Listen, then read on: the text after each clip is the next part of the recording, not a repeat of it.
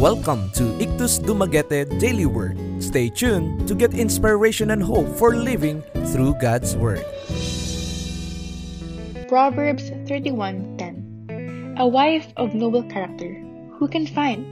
She is worth far more than rubies. Far above rubies. The ruby is July's birthstone, and a valuable stone at that. The Bible often compares the ruby favorably with other stones, citing its high price and preciousness. The ruby is often associated with royalty, leadership, and achievement.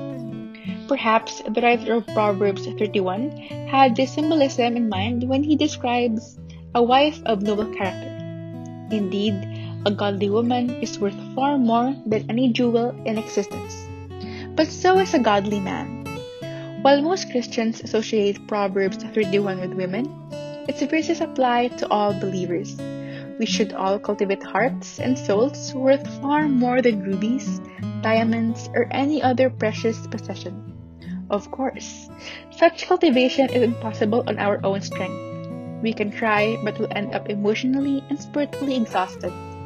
We must remember that it's up to God to craft us into His jewels. Our job is cooperation, a listening heart, willingness to obey His direction, and willingness to trust Him. How do you know when you're developing a character worth more than rubies?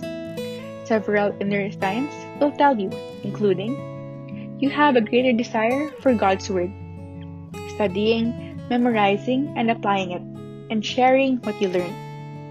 You enjoy a rich prayer life. You'll easily come to God with every need. You desire to understand God's will for your life. You'll wait patiently for His calling and go where He leads you.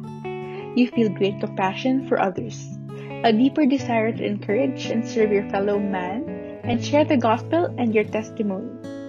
You want to trust God.